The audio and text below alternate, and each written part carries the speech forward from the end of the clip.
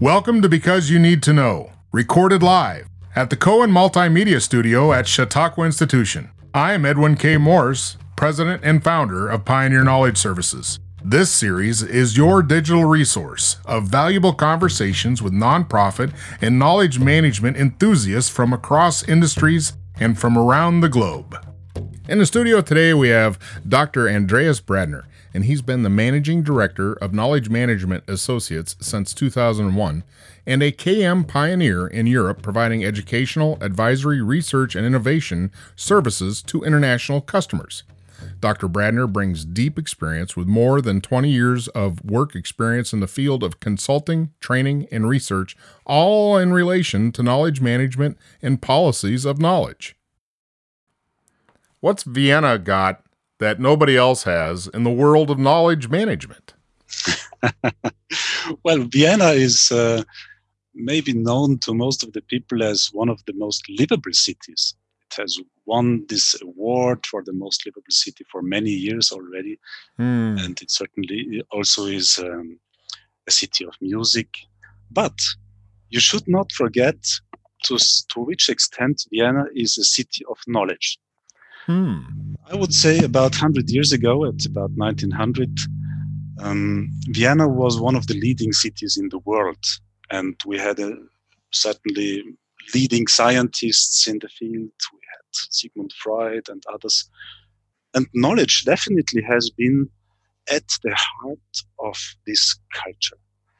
And not only thinking about sciences and knowledge in general, but also as knowledge as the core resource for all sciences. And from this knowledge culture, people like Peter Drucker have developed. You know, Peter Drucker was born in Vienna, and he was certainly one of the most important pioneers for this subject of knowledge societies, knowledge work, knowledge management. From what I recall from my studies with Peter Drucker, I think it was around 1948 he coined the term knowledge worker. Absolutely. So very forward thinking in understanding of where things are going to go and what they need to be focused on. True. And he came from a culture where this topic was already addressed by others. Maybe you have heard of Friedrich von Hayek. He was a Nobel Prize winner and one of the leading figures in economics, even in the United States. And one of his very famous articles was about the role of knowledge in society. That was even before Peter Drucker. And he said there is one reason why communism will fail. And he said, because knowledge is a decentralized resource. Knowledge is not given to one institution in the country, to one political party, or to one ministry, or to whoever. Knowledge is a distributed resource. That's what Friedrich von Hayek already mentioned 70 years ago, or even more, and argued that liberalism is the solution because the entrepreneur is the one who has the knowledge about the demand and about a specific solution that he has. And nowadays, let me just follow this point. And nowadays, we are in a situation where the manager of an organization is far from having all the knowledge for his company. We are now building on the knowledge of individuals, of the knowledge workers that have to self-determine their way, how to work, how to learn, to which conference to go, because the manager doesn't know. He can't tell him. But now we find that even the knowledge worker himself is lost if he is not connected in a network of knowledgeable people outside of his organization, like the knowledge managers themselves. These poor guys, well, let's say these proud and passionate guys and women and men, they have a passion for knowledge management. They learn it, they practice it, but they don't have many people to talk with because the other practitioners are outside. They are not within the organization. So they link up with others around the world and they connect in international communities to discuss their pain points and to get inspiration and so on. And this is a very nice development from let's say Schumpeter, who has been the even older Austrian guy, saying that innovation comes from the entrepreneur. Friedrich von Hayek, who said that it's a decentralized resource in society. Peter Drucker putting it at the heart of management. And now we are in the knowledge worker and in the distributed knowledge network society. I think that's amazing. And that came from Vienna. So you tie in a couple of things that are keen for me. And one is that independent individual that is a innovator and a entrepreneur. And really the essence of knowledge flow, as you said, with the decentralization and being able to have it as a resource for all, gives everybody the same ground to foster innovative pathways. So how do you focus that ability and go to an organization like a municipality or a state government or something like that to say, look, if you worked at this as a citizenry model and knowledge was an asset that was shared, and not just shared as a, here's your starter kit, but shared as a continuum, everybody develops along a similar flow. How do you break into a organization to knock on that door for knowledge development? Is it just culture? Is it just region? Are there just some people on the planet that get it? What was the key ingredient in the water that made your home region be the source for this forward thinking? Well, we are currently working with municipalities, governments, and multi-stakeholder communities in various countries to develop a knowledge agenda for their country. And the reason for that is that with a fragmented approach where companies only focus on money and politicians focus on being re-elected and academicians focus on being cited and publishing a lot of papers, we do not achieve real impact. And from a societal point of view, and also from that entrepreneurial point of view that you are mentioning, the question is, why are we doing all of this? And I really like to put the Sustainable Development Goals of the United Nations at the heart of such a discussion, because all our aspirations, or at least a lot of aspirations of mankind, are now condensed into these 17 goals. This is like reducing poverty or improving health, providing clean water and clean energy for all, and so on and so on. And I think if we develop an understanding and a passion for these joint societal objectives and goals, then we can ask ourselves, okay, what is my contribution to it? And how do we achieve more together? Of course, you still have the entrepreneur who wants to achieve his goals, and the government still wants to be re-elected. But nevertheless, you identify that if you do not achieve an impact, then you will not be re-elected, and you will also not create a turnover and a profit. So by joining forces and supporting each other, we understand we get stronger. And this is significantly about knowledge sharing. So when we want to improve renewable energy, we are currently working on the advancement of a renewable energy knowledge hub in East Africa. Then what makes renewable energy work? It is to the highest degree, it is knowledge.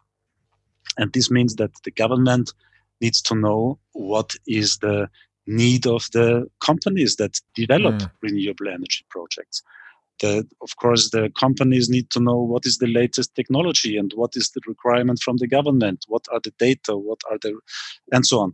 There is a lot of knowledge that need to be shared, and in a cooperative, participative approach, you will understand each other better, you will create more sustainable solutions that will finally work in practice. And I think that most of the sustainable development goals, most of our societal goals, and even most of our corporate goals, we will not achieve anymore with a singular approach, working on our own and then selling a product. it requires more and more collaboration with others in partnerships. And I think that this is a major development for knowledge management in general, working with others, not only thinking that you know everything yourself. Well, I can see that. Is it a hard sell outside of your own domain? Is it a hard sell to most that you approach? Well, I don't think and I don't feel it's a hard sell. But on the other side, you never win 100%. When I started working in knowledge management 20 years ago, almost nobody understood what knowledge management is about. And even my mother asked me, "What are you doing here?" And since my other colleagues had the same problem, one of the first things we did in our community, Knowledge Management Austria, to develop a job profile for the knowledge managers to explain our mothers what we're doing. It's a difficult concept, but on the other side, there are always the leaders that are interested. There are always the 5 to 10% that passionately run with you and with whom you change a society. When you start to work with those 10%, then you are done. Then the others will follow. So this is an old story. Even I heard Peter Drucker talking about this quite a time ago. Can you describe or example the work you're doing in some of the regions around the world, instituting and developing this asset? Currently, we are working with Uganda and Kenya in specific to develop a targeted, systematic, and integrated approach to knowledge in these countries, which is unique to a certain extent. In Europe and the US, of course, knowledge is also at the heart of our economic development, but we have already so strong institutions that claim knowing everything that it's a bit more difficult. In Uganda and Kenya, there is more open space to develop a joint, integrated, systematic approach to knowledge.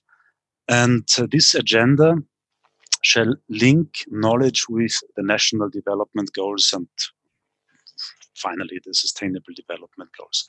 We are forming knowledge partnerships, which are multi-stakeholder communities dedicated to knowledge management, knowledge-based development. And we are identifying key challenges for the countries to develop as a knowledge society or knowledge economy. And there are typical problems like the knowledge divide, of course, as a key factor for exclusion. And usually there is a lack of evidence for knowledge divides.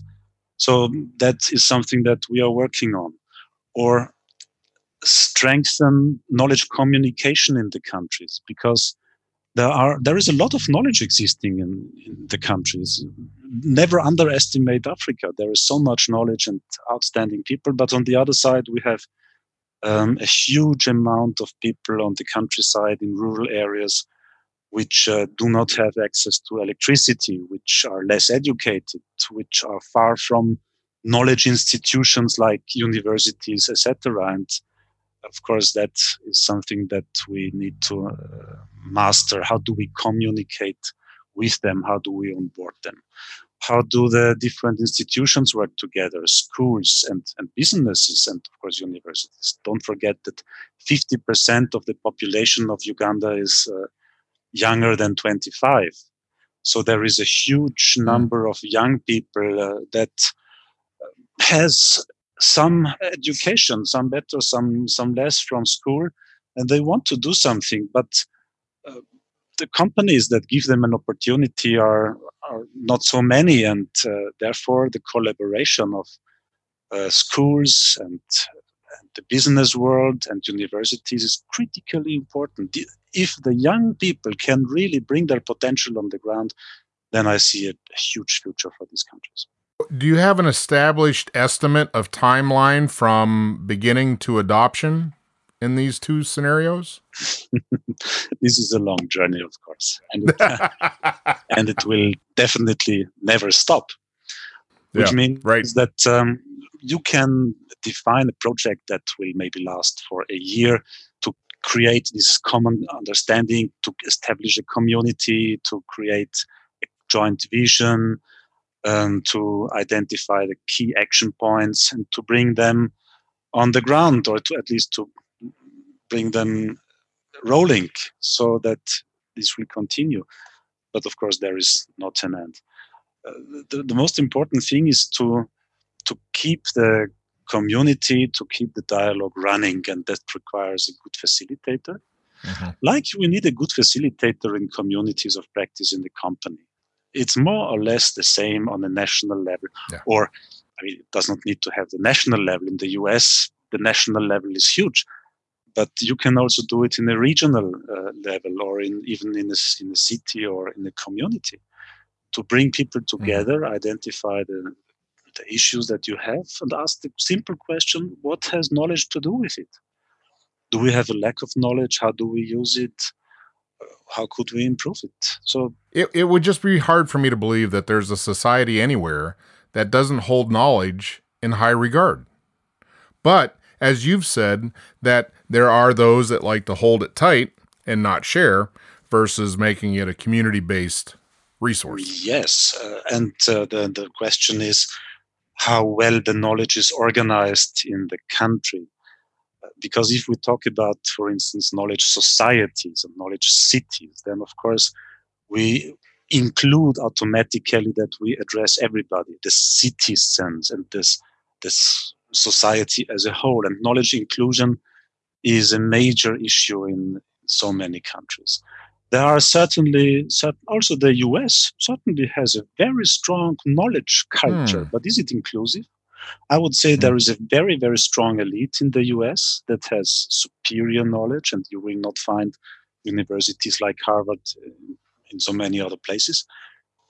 Can you really say that the majority of the US citizens has a very high level of knowledge that is very reflective, well-educated, etc., etc., mm-hmm. and has, would you say that knowledge inclusion is existing in the US at a high level? I'm not so sure.